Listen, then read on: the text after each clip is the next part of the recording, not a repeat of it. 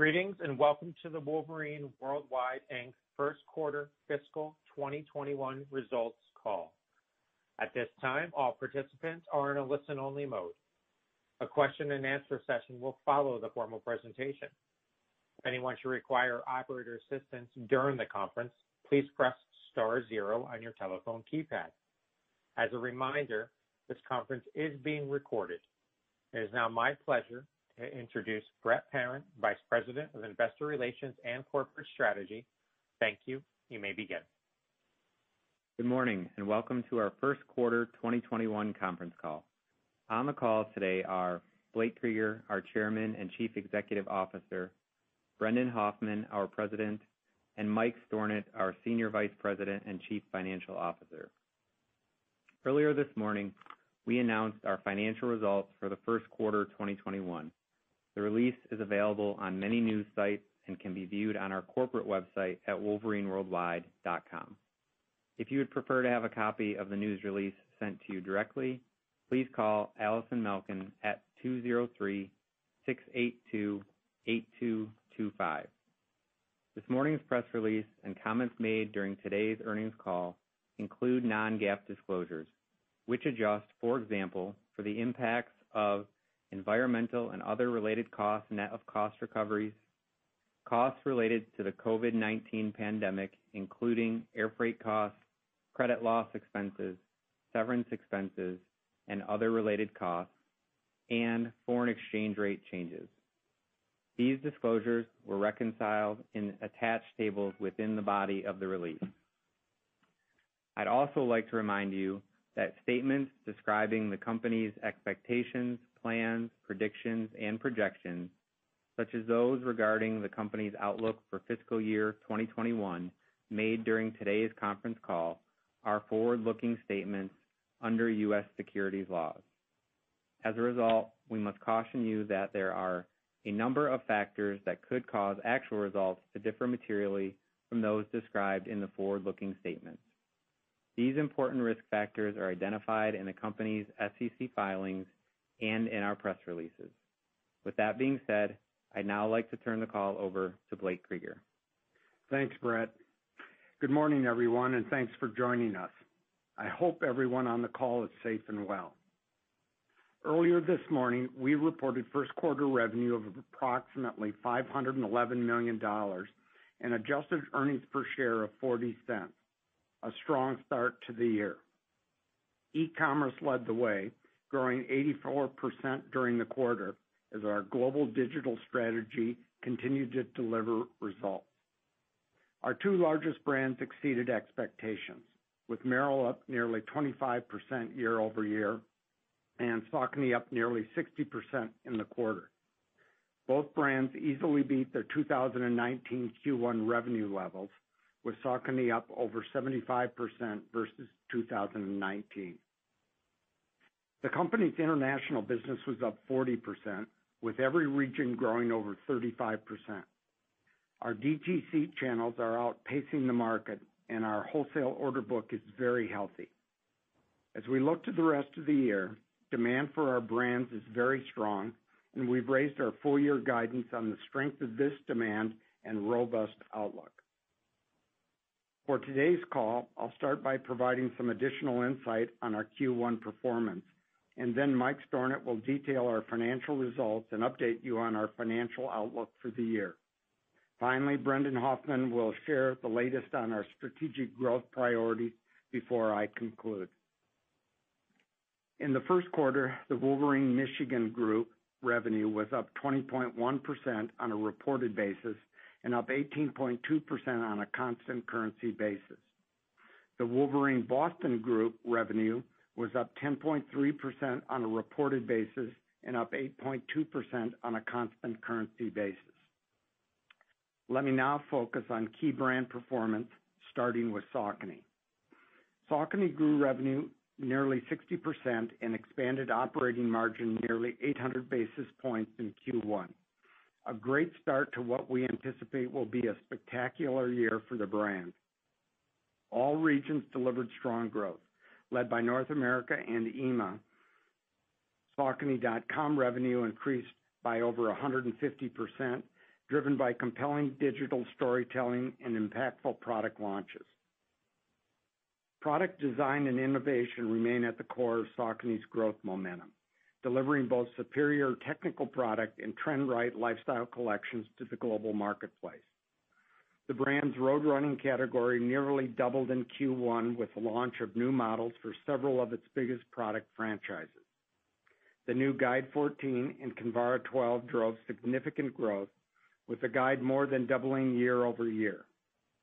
New colors and collection packs also drove excellent growth and freshness for the innovative Endorphin series. Saucony also grew its trail running business with the launch of the Peregrine 11, which received the coveted Runner's World Editor's Choice Award. New product launches are fueling momentum in the brand's technical product category with existing runners and with the many new enthusiasts to the sport. Saucony Originals, the brand's heritage lifestyle sneaker business, also grew double digits in Q1. The brand continues to leverage its Italian product design and marketing hub to build on its pinnacle positioning and success in Europe with elevated trend-right product. The new Jazz Court, a sneaker made with 100% natural materials and zero plastic, launched at the end of Q1, driving substantial buzz in social media and immediately becoming the brand's top-selling product on Saucony.com. Looking ahead, Saucony will continue its steady introduction of new product launches. Both the new Ride 14 and Freedom 4 launched within the last few weeks and are off to a fast start. Over the next several months, the brand will also roll out the next generation of all three models of the Endorphin collection, the Pro, the Speed, and the Shift, which has quickly become one of its largest franchises. The brand will also introduce the new Triumph 19, a follow-up to the award-winning predecessor. The momentum in the Saucony business continues to accelerate across both its performance and lifestyle offerings. Moving to Merrell. Revenue grew nearly 25% in the quarter. All regions delivered increases, led by especially strong performance in EMEA. North America grew double digits, including DTC, with Merrell.com up approximately 135% and Merrell stores comping up 30%. Merrell kicked off its Future 40 campaign at the start of the quarter, celebrating the brand's 40th anniversary and amplifying its inclusive commitment to sharing the power of the outdoors with everyone. The brand announced a significant partnership with Big Brothers Big Sisters of America, aiming to provide greater accessibility to the outdoors for nearly 200,000 youth. Merrell continues to focus on cultivating its well-established product franchises, as well as delivering innovation across new product introductions. In Q1, performance footwear grew by nearly 30%, as the brand continued to advance its vision of faster and lighter footwear for the trail. Building on the unmatched success of the world's #1 hiker, the Moab, Merrell launched the all-new Moab Speed and Moab Flight collections, quickly exceeding sell-through expectations, including selling out on Merrell.com, and helping to drive very strong double-digit growth for the Moab franchise overall. The Antora 2 and Nova 2 trail runners also continued to perform exceptionally well in the quarter. Merrell has a steady stream of new performance offerings scheduled for the remainder of the year. Merrell's lifestyle business grew approximately 20% in the quarter, driven by the growth of the classic Jungle Moc and newer Hydro Moc, which more than tripled year over year. The brand plans to continue to leverage the easy on-off trend throughout 2021 with new products in the Hydro Moc, Hut Moc, and Jungle Moc franchises. Merrell is well positioned with both its outdoor performance and lifestyle businesses, and we expect the brand's growth will continue to accelerate going forward. Our work business, which represented almost 20% of our revenue in Q1, also delivered significant growth, led by Wolverine, up nearly 30%, and Cat Footwear, up over 30%, with strong contributions from a couple of our smaller brands. We are the market share leader in the U.S. work boot category, which is currently trending with consumers and has been an important, consistent performer for the company over time. We expect growth in this category to accelerate in Q2. Turning now to Sperry.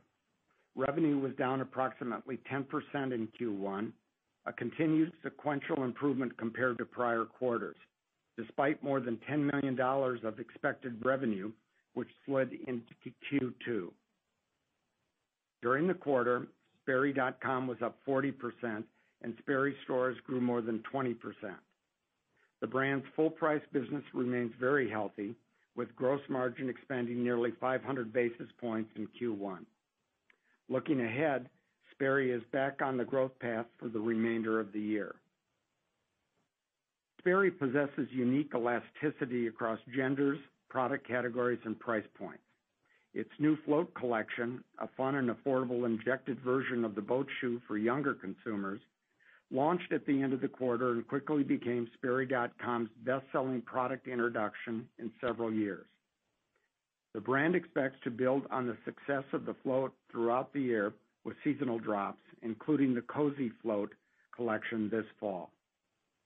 Sperry also plans to capitalize on the easy on-off trend with the launch of the new Moc-Sider collection later this summer, and to drive energy through several product capsules leveraging fashion, entertainment, and pop culture icons, including collaborations with John Legend, Rebecca Minkoff, and the Netflix hit series Outer Banks, Good Humor Popsicle Ice Cream, and Rowing Blazers.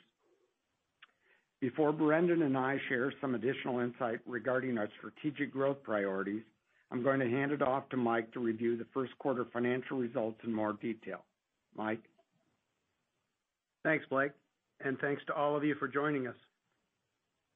Let me start by providing additional detail on the company's first quarter performance, and then some insight on our improved outlook for 2021. First quarter revenue of approximately $511 million represents growth of 16% compared to last year. As Blake pointed out, most elements of our global growth agenda delivered excellent year-over-year growth on the strength of expanding digital platforms and innovative product offerings. This strong growth performance was achieved despite a meaningful shift of customer shipments into the second quarter. Adjusted gross margin improved 290 basis points versus the prior year to 44.3% due to our continued e-commerce expansion and favorable wholesale product mix. Adjusted selling, general, and administrative expenses of $174.4 million in the quarter were about $23 million more than last year, primarily due to the higher mix of DTC revenue, $8 million of additional investment in digital e-commerce marketing, and more normalized incentive compensation costs. Q1 adjusted operating margin was 10.2%, an improvement of 330 basis points over last year as a result of healthy operating leverage. Net interest expense was up $1.9 million, and the effective tax rate was 16%. Adjusted diluted earnings per share were 40 cents, compared to 28 cents in the prior year. Reported diluted earnings per share were 45 cents versus 16 cents last year, and reflect a partial settlement of certain insurance claims related to our ongoing legacy litigation, offset by legal defense costs and specific COVID-related costs. Let me now shift to the balance sheet. At the end of the quarter, inventory was down approximately 21% year over year. Our global sourcing team continues to adjust to the supply chain headwinds impacting our industry. Our inventory position has improved nicely in the second quarter, allowing us to fill nearly all of the orders that slipped from Q1 into Q2. In Q1, we generated $26.3 million of cash flow from operating activities, The company finished the quarter with $506 million less debt compared to the prior year and total liquidity of approximately $1.2 billion, including $365 million of cash on hand and nearly $800 million of revolver capacity. Our bank-defined leverage ratio continued to improve, ending the quarter at a low 1.5 times. I will now provide details on our improved outlook for 2021. As we have shared, the trends in our business remain very encouraging, with revenue assumptions improving since we offered our annual guidance in February. Our wholesale order book remains strong. Our D2C business is performing well. International regions have returned to strong growth, and our inventory position continues to improve. All of this provides us with a heightened level of confidence as we manage the business and invest in future growth. As a result, the company now expects fiscal 2021 revenue in the range of $2.24 billion to $2.3 billion, growth of 25% to 28% compared to the prior year. At the high end of the range, this is a raise of $50 million from our original outlook and nicely exceeds 2019 revenue. We now expect reported diluted earnings per share in the range of $1.70 to $1.85, and adjusted diluted earnings per share in the range of $1.95 to $2.10. In the face of unpredictable near-term supply chain delays, the company will continue to invest in air freight to ensure our ability to service the very strong demand we are seeing in the business.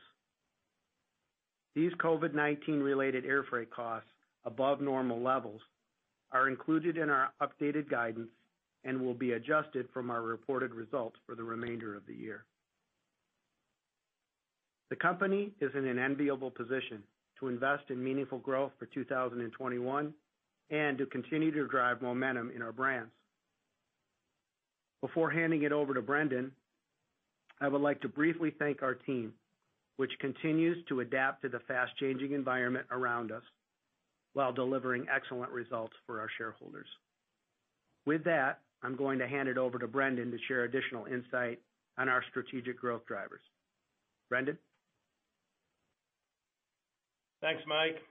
As we emerge from the pandemic, the power and relevance of our brands is evident as we execute our global growth agenda across the portfolio. With roughly two-thirds of our business in running, outdoor, and work, our brands are well positioned in the lifestyle and performance-oriented product categories favored by consumers and macro trends. In addition to the unique positioning of our brand portfolio, our global growth agenda is driving strong momentum through three key pillars. First, the brand's new product and marketing stories are resonating well with consumers, including Sperry's Float, Merrell's Moab Speed and Moab Flight, and Saucony's Guide 14, new Endorphin collections, and several other new launches. Our brands are focused on developing big, innovative, and impactful product collections based on consumer insights, trend intel, and testing, and recent investments in our Advanced Concepts and Innovation Center of Excellence are proving invaluable. Second, our ongoing investments in digital capabilities continues to fuel e-commerce growth, which is exceeding our expectations at this early stage in the year as we track towards our bold revenue goal of $500 million through our brands.com in 2021. In Q1, we leveraged increased digital marketing investments to drive more traffic, richer digital content and storytelling to engage consumers, better merchandising to optimize conversion, and additional testing and learning to improve site user experiences. These assets and investments are also helping drive the online business of our global distribution partners and wholesale customers. In the coming months, we anticipate integrating and launching several new innovations and technologies, including a Merrell mobile app. We are excited about the substantial runway that remains for our digital business. Finally, our international business has recovered quickly from last year's shutdown, with every region delivering very strong Q1 growth. As Blake mentioned, our Saucony Italy business and its product design and marketing hub are helping drive upper-tier distribution for our fastest-growing brand. Overall, EMEA continues to outperform, and the investments in our Merrell and Saucony JV, targeting a significant opportunity for our two biggest brands, are beginning to pay dividends. Our brands are well aligned with today's marketplace and consumer trends, and our global growth agenda is fueling our biggest and most profitable growth opportunities. I could not be more excited about 2021 and the future beyond. With that, I will turn it back over to Blake to conclude our remarks. Blake? Thanks, Brendan. Our strong start to the year is reflective of our intense focus on the consumer and our continued investments in talent, product design and innovation, digital, and consumer research and insights. The company drove meaningful growth in Q1, despite the impact from short-term industry logistic headwinds, and we are increasingly optimistic about the year ahead. Vaccination rollouts appear to be tracking well, consumer confidence continues to improve, and our demand outlook remains very strong. Our DTC business is performing well, and our wholesale order book continues to provide good visibility to accelerated growth for the year ahead. We are clear on our strategic priorities and enthused about the opportunities in front of us. The company's strong position is a testament to our team's tremendous vigilance, focus, and hard work over the last 15 months. Throughout this period, we focused on managing our brands for the post-COVID world and continued to invest. I'd like to close by thanking our team members for all of their efforts, enabling us to start fast in 2021, which I believe will prove to be a breakthrough year for the company. With that, I'll now turn a call back over to the operator. Operator? Thank you. We will now be conducting a question and answer session. If you would like to ask a question, please press star one on your telephone keypad. A confirmation tone will indicate your line is in the question queue. You may press star two if you would like to remove your question from the queue. For participants using speaker equipment, it may be necessary to pick up your handset before pressing the star keys. One moment, please, while we poll for your questions.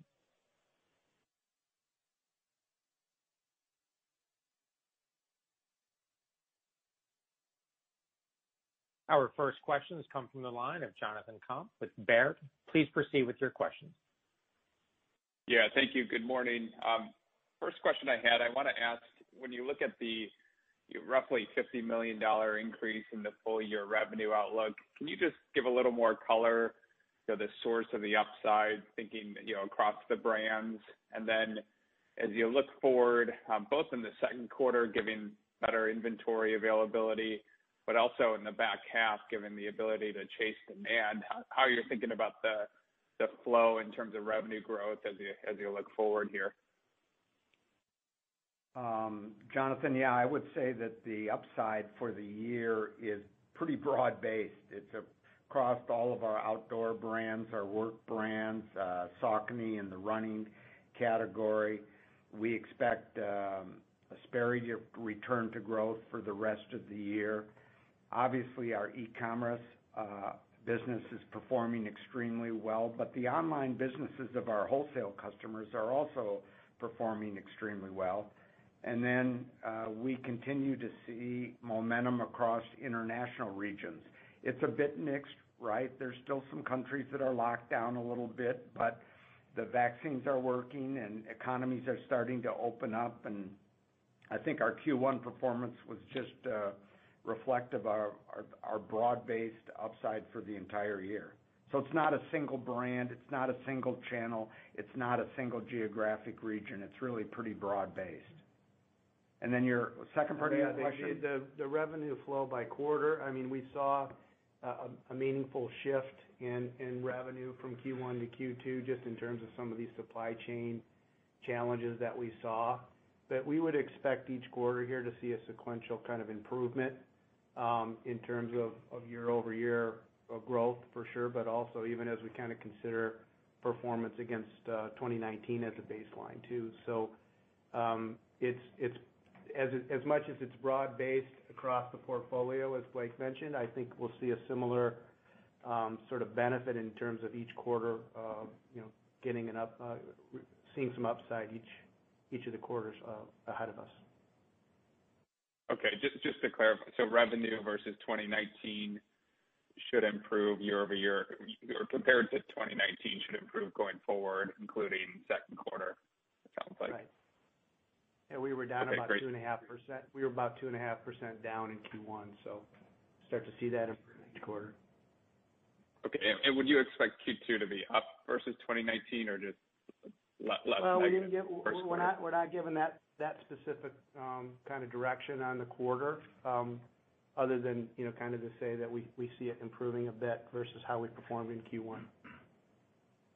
Okay, great. And then Mike, one follow-up question on the outlook. I know you didn't raise the outlook for net earnings on a GAAP basis. Is that entirely because of the air freight? And maybe comment on the incremental marketing if that's a part of it. And as a related question, just any commentary on the profitability on the e-commerce business, given the strength you're seeing on the top line. Thank you. Sure. Yeah, and I'll start with the last question. Our profitability on e-com has been really strong. We've been able to see some nice leverage. We talked about 84% growth in the first quarter, but even beyond that, really strong leverage on the earnings side year-over-year and even against our plan. So that continues to be robust. On the just to jump in there, I think one of the things we're seeing with Matt Blonder as our new head of digital, just bringing new techniques and very quickly able to find ways to leverage our spend dollars. And so as we're getting the top side revenue, we're seeing good flow through, and that's exciting for the balance of the year. I think your other question, John, was about the adjusted results and the adjusting out of air freight. I want to be clear on that. I mean, first of all, we don't have any other types of costs considered in there. We have the legacy litigation costs that are going to continue to be in the adjustment like they have been for the last couple of years. But as it relates to COVID, really what we're seeing is the supply chain interruption has really put us in a position to be very aggressive to chase the demand we have and put into our outlook at least some incremental air freight that we feel might be necessary to secure that demand. We still have a significant amount of air freight included in our adjusted guidance. So this is not adjusting out all of the air freight, but just that we feel is extraordinary or more directly related to the COVID situation. It's about $15 to $20 million in that adjustment, and we'll monitor that. We obviously didn't spend that much in the first quarter, and we're hoping that we won't need all of that. But at the end of the day, wanted to provide for that in this outlook. Okay, that's very clear. Thank you. Thank you. Our next questions come from the line of Steve Marotta with C.L. King. Please proceed with your questions. Good morning, Blake, Brendan, and Mike. Mike, just amplifying on one of your last answers. Of course, it was mentioned in the commentary, the $10 million of Sperry slipped from Q1 into Q2. What's the consolidated amount of slippage from Q1 to Q2?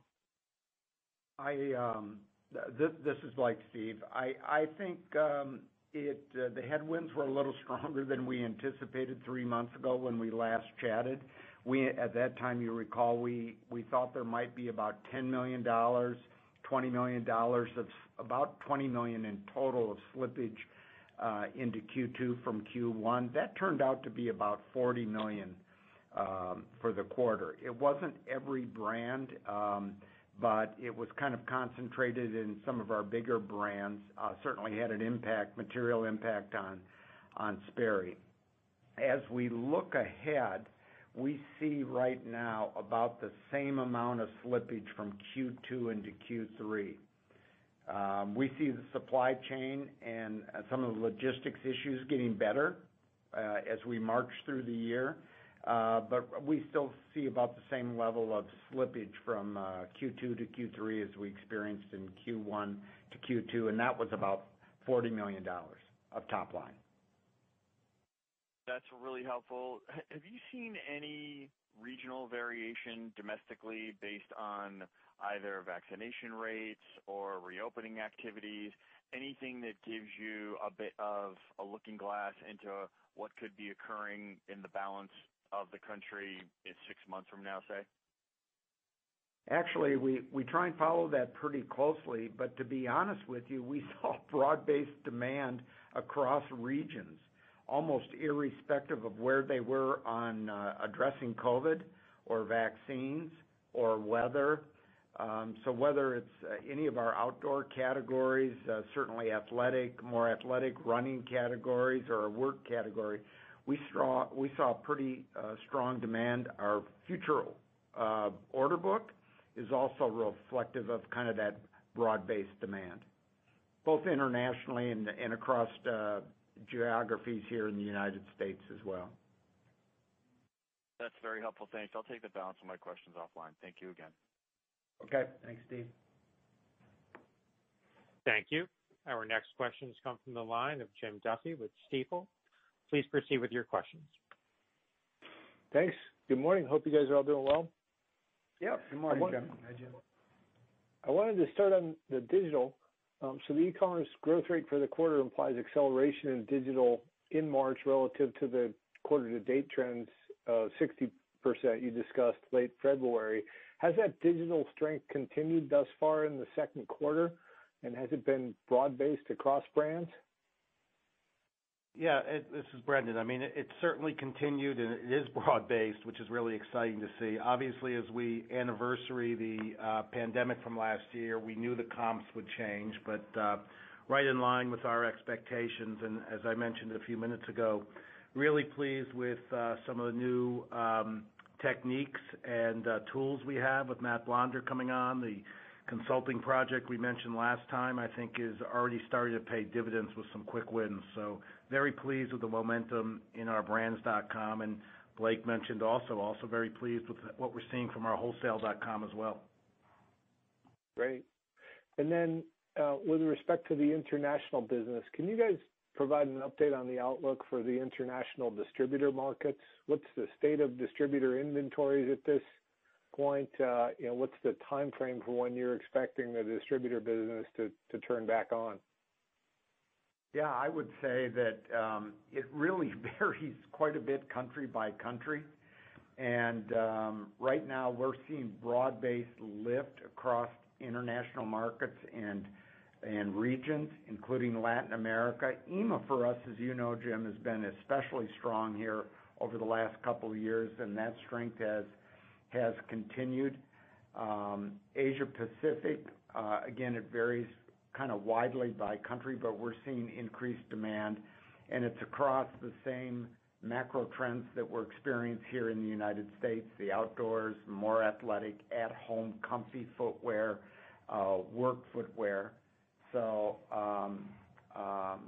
we have individual countries that are still under some pretty severe lockdowns. They've taken a very stringent approach to COVID, probably to their credit, but the international business we expect to be very good this year and frankly approach or exceed 2019 levels.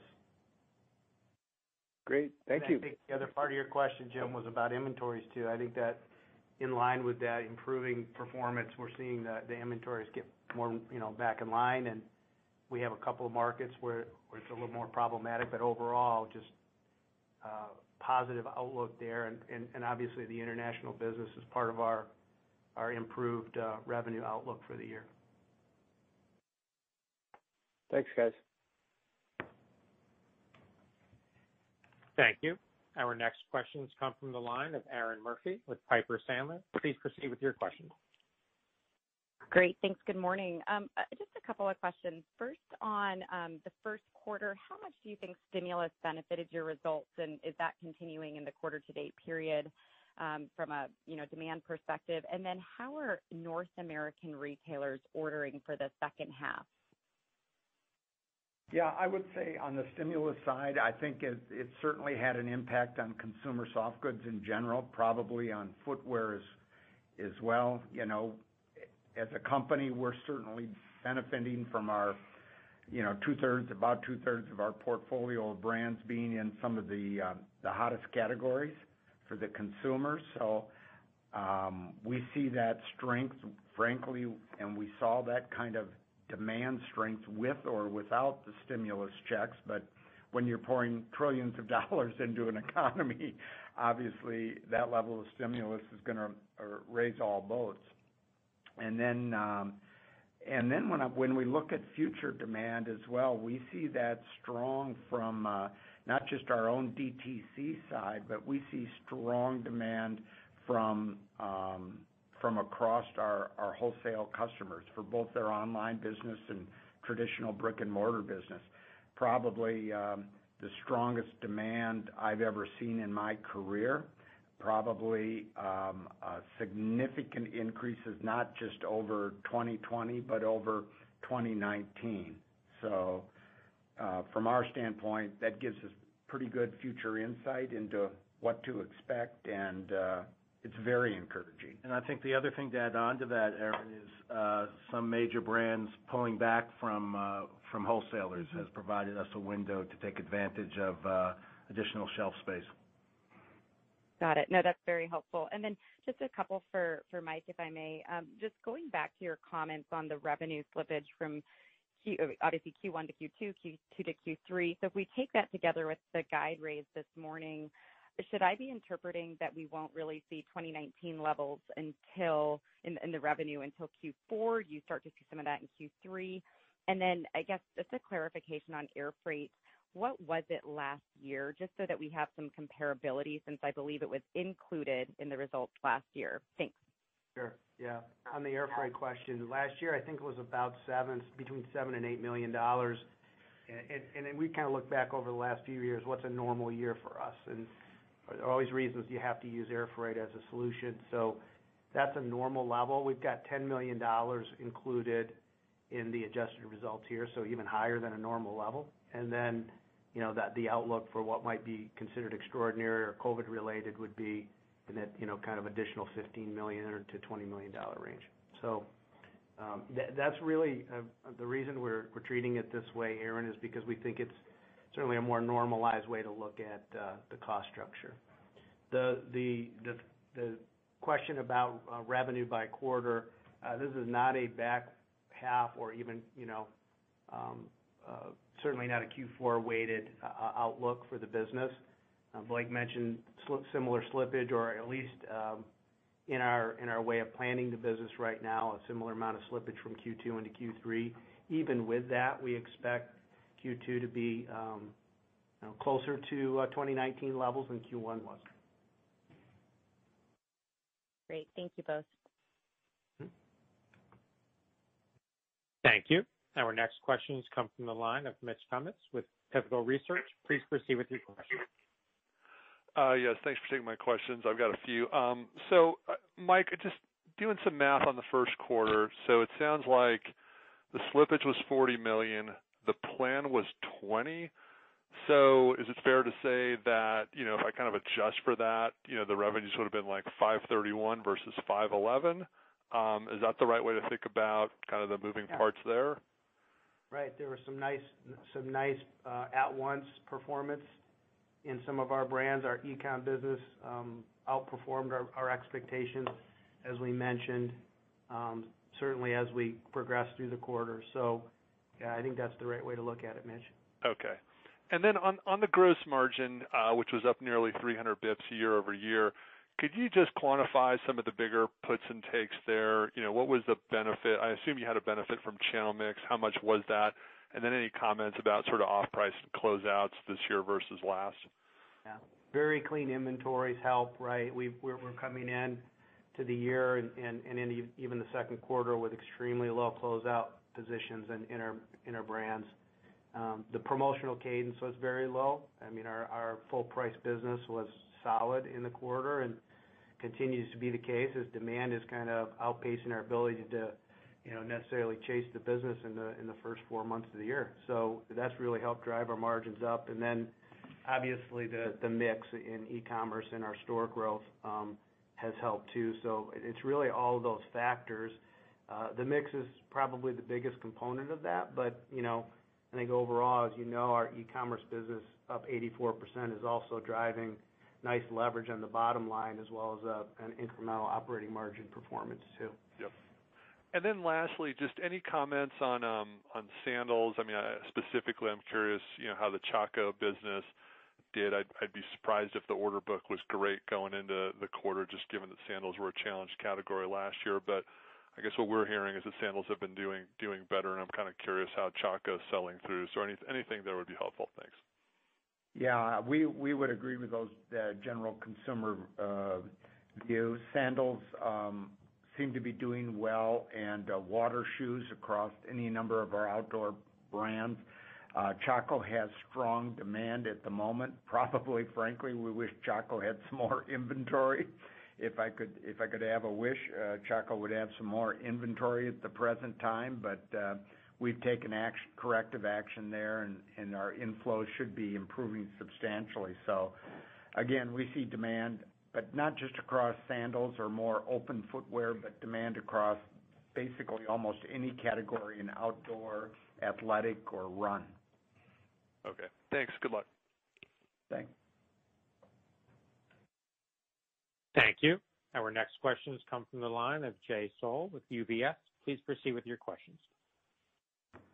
Great. Thank you so much. I just want to follow up on some of the gross margin commentary. You mentioned gross margins up about over 200 bips versus 2019. It's benefiting from, mixed e-commerce and product. As we think about the rest of the year and your guidance for the full year, do you expect that kind of gross margin improvement versus 2019 to continue, or do you see some of these mix and product shifts and price realization benefits that you have as more one time that sort of normalizes over the rest of the year and then, as we get into 4Q? Yeah, our full year outlook's really strong, and I think those tailwinds and benefits are going to continue throughout the year. There's obviously plenty of information out there about higher input costs and inflationary pressures that are going to start to impact our industry. Higher freight costs have already started to impact our results, and I should mention that included in our Q1 results and our full year outlook, we've incorporated much higher ocean freight rates, the air freight that we talked about, and some other supply chain related costs that are working against us, but we're overcoming that just with a cleaner business and higher going margins. So we expect that to continue. As we start to think about next year, we'll provide more insight into how some of those input costs might start to impact the business. But for now, given the fact that we've locked in our pricing and our production for all of this year, we're confident in the margin performance that we're looking at. Got it. And then, Mike, if I can follow up on that, the SG&A for Q1 was up about $15 million versus 2019.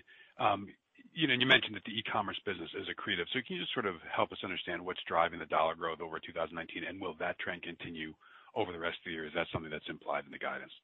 Thank you. It is, and it is mostly related to that mix shift that we're talking about with our D2C businesses, both e-com and stores, right? We operate with a much higher overhead or SG&A component, but they are accretive to the business overall. And so what you're seeing is at the same time as gross margins expand, you're seeing an increase in SG&A expense as a percent of revenue. We've also got normalized incentive compensation costs in these numbers. 2019 was relatively low in that regard too, so there's some impact from that. But most of it's a shift in the business, and we continue to be really efficient. And with some of the changes we made last year, lowering our travel costs, reducing our costs around global brand conferences and things like that, those are still in play for 2021. COVID's still having an impact on our ability to travel and do those things. So there's some good benefits coming through from that as well. Got it. Okay, thank you so much. Thank you. Our next questions come from the line of Sam Poser with Susquehanna. Please proceed with your question. Well, it's not Susquehanna anymore. It's Williams Trading. But good morning, everybody. Good morning. I got a handful of questions. Number one, can you give us the specifics on Sperry and Merrell versus 19 that you gave for Saucony and can you give us the specifics for Merrell and Sperry for 19? Yeah, I can give you a little more color on that. Merrell would have been up virtually about double digits against 2019. Sperry would have still been down double digits against 2019, higher than its decrease in Q1. We see the trend going forward, quarters 2, 3, and 4 for Sperry improving significantly, and frankly, we see momentum also increasing for Merrell. Right. And do you foresee the second quarter for the Boston Group, I mean primarily Sperry here, do you foresee that you can in the Boston Group, get to 2019 levels, or is that still going to be below? I don't have that forecast. We usually don't, as Sam, give that level of detail, but I don't have that forecast in front of me right now. Certainly, it'll be an improvement over what you saw in Q1. And Sam, Saucony did extremely well in the first quarter, and Saucony's outlook for the rest of the year remains really strong. So that'll help boost the Boston Group. And Sperry, we already said will return to growth for the rest of the year. So, yeah, we expect an improvement there, certainly as it relates the shift from Q1 to Q2. Thank you. And then I've got a few more. Did Q1 beat? I mean, Mitch sort of asked the question, but did Q1 beat your internal plan? How much did that? Yeah, I think that was a fair question for Mitch and stuff. Yeah, clearly. We had more slippage into Q2 than we anticipated, maybe around an incremental $20 million. And so we feel really great about our Q1 performance and our outlook. Obviously, we're very bullish right now, but Q1 we certainly beat our internal expectations as of versus 3 months ago. Given how much slipped, if you had knew that 20 million more would slip, you would have thought you wouldn't have done as well. Right, and as just one example, Sperry would have had a revenue increase in Q1, but for the slippage. It just happened to be one of those brands that experienced some of the logistic headwinds, unfortunately, a little bit more so than some of our other brands, as one example. So Q1 was a strong start to the year. Thank you. And then lastly, Mike, what is the tax rate and interest expense you're anticipating for the full year? Well, the tax rate's still right around 20%, which is consistent with our original guidance. And then net interest and other expenses is about $45 million. Okay, great. Thanks very much. Continued success. Yeah, thanks, Sam. Thank you. Our next questions come from the line of Susan Anderson with B. Riley. Please proceed with your questions. Hi, good morning. Nice job on the quarter and managing through the pandemic. I was wondering if maybe you give a little bit more color on what you're expecting for product costs as we look in the back half in 2022. I guess, are you expecting commodity costs to be up in the back half, or is that more of a 2022 time frame, and are there any plans to raise prices or anything to offset that? Yeah, let me just give you some background. I think we've come, at least from my experience, through an unbelievable eight or so seasons of price stability or deflation even in the input costs for footwear.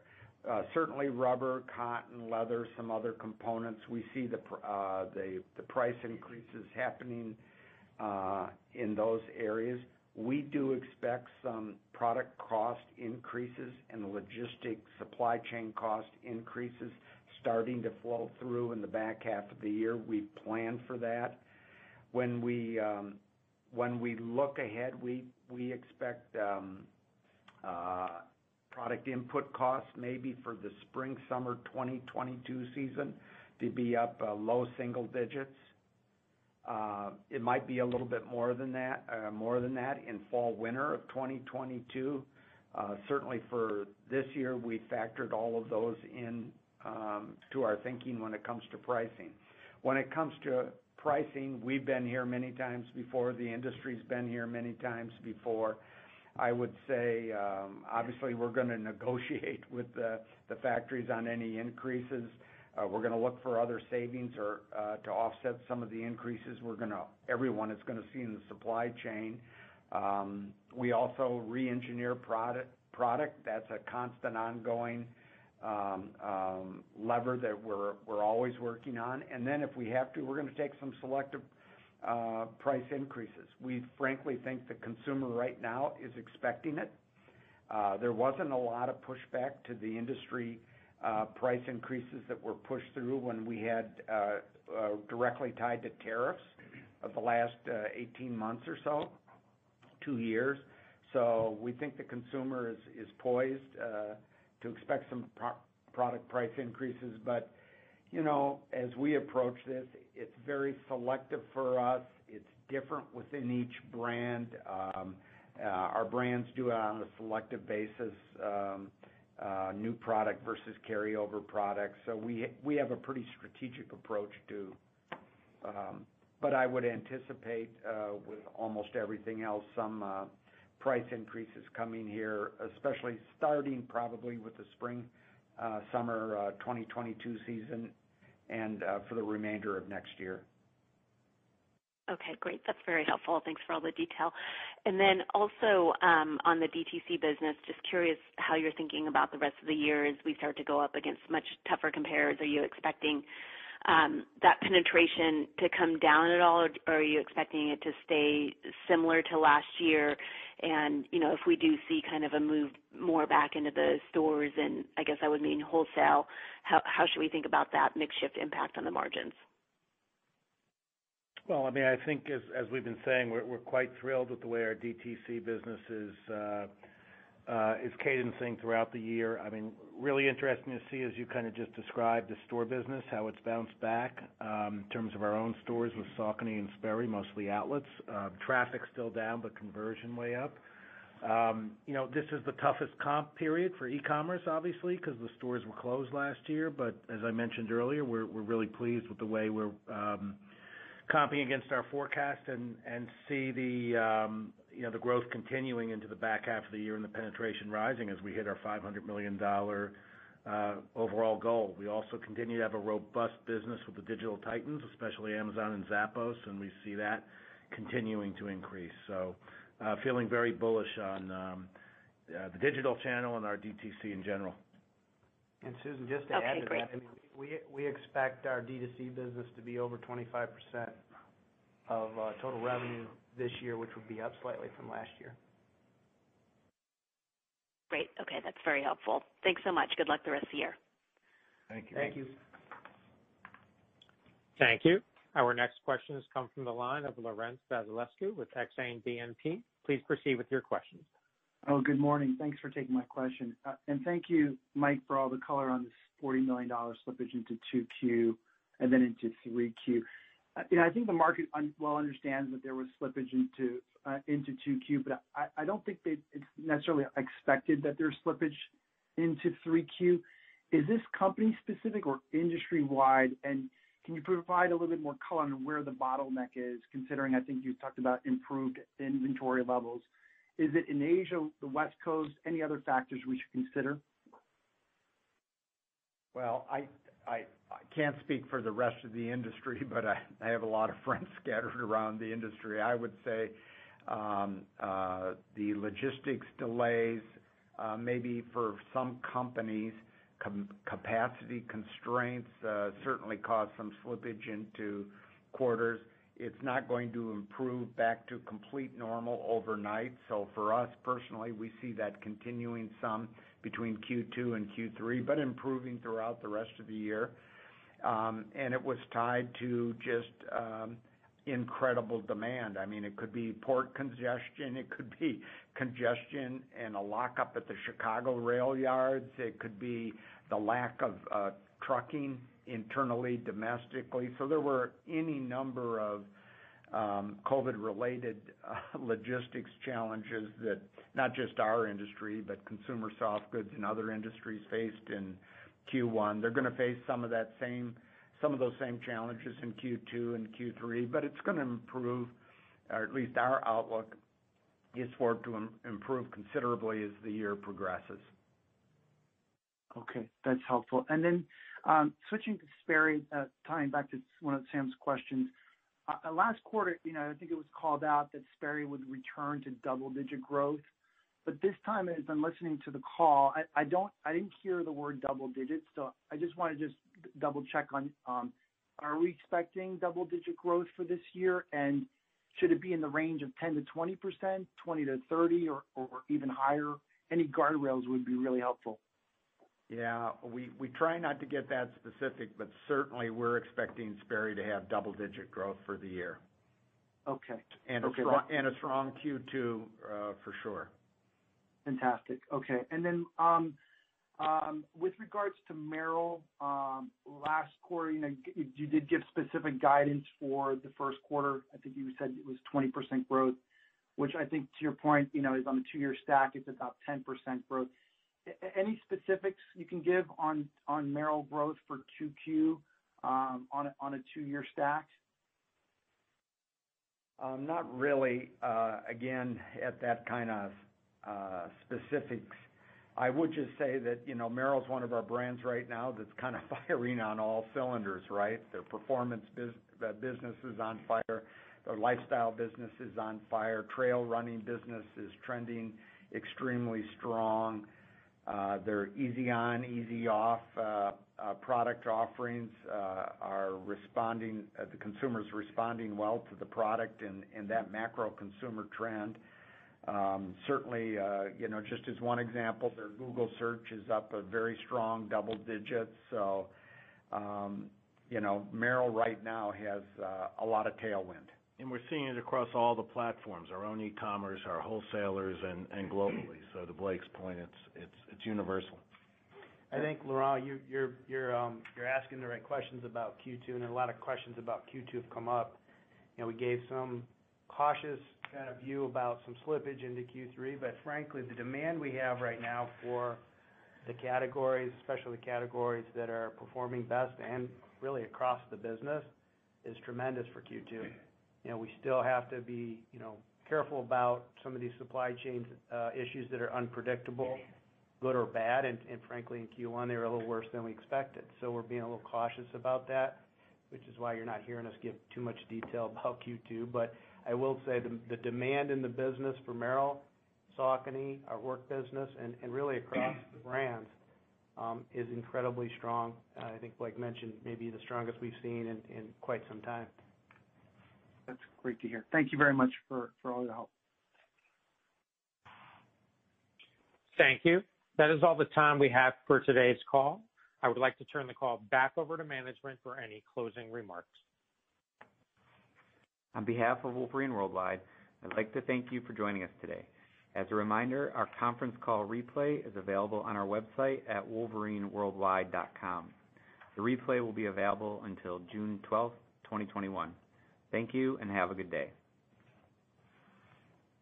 Thank you for your participation. This does conclude today's teleconference. You may disconnect your lines at this time. Have a great day.